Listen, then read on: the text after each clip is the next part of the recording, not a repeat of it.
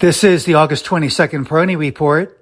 A note, the next report following today will be on Monday, August 28th.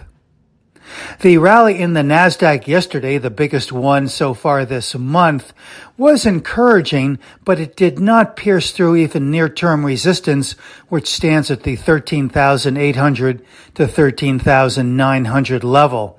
That said, though, I think that it did give some technical evidence that the market could indeed stay in a trading range, and I think that is the more likely scenario as far as the short-term consolidation prospects are concerned. We are continuing to see some pretty good rotation, but when technology does rotate in a favor, it continues to show some very significant momentum. And we saw that especially in the semiconductors, and the semiconductors were generally the leading edge performers as technology turned the corner last year, around October of last year. So I think it is notable that the semiconductors did have a big day in yesterday's session.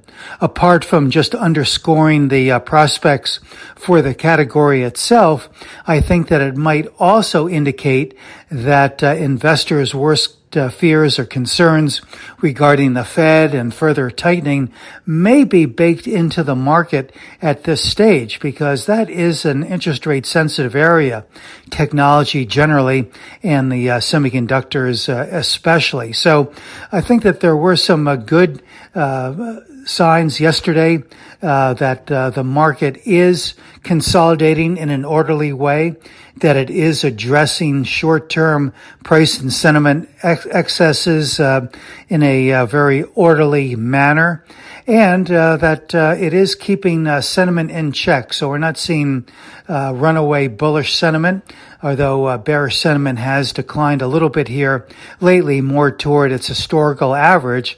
It has not moved considerably above that. So that, too, I think is a sign that we're probably in a bit of a lull.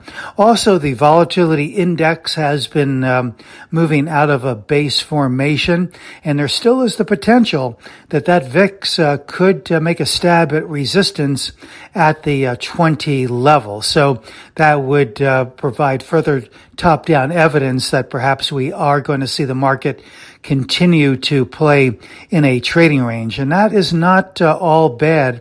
I think that is the better alternative in terms of the consolidation is concerned.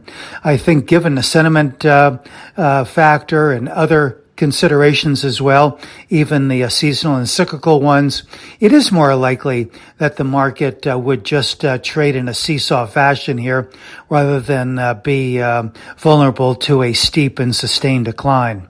This is Gene Peroni at Peroni Portfolio Advisors. All expressions and views presented on this podcast are the opinion of the commentator and may be subject to change. AAM makes no recommendation as to the suitability of any investment. It may make a market or have financial interest in any security or sector discussed. Past performance is no guarantee of future results. Investors should consult a financial professional before making any investment decision.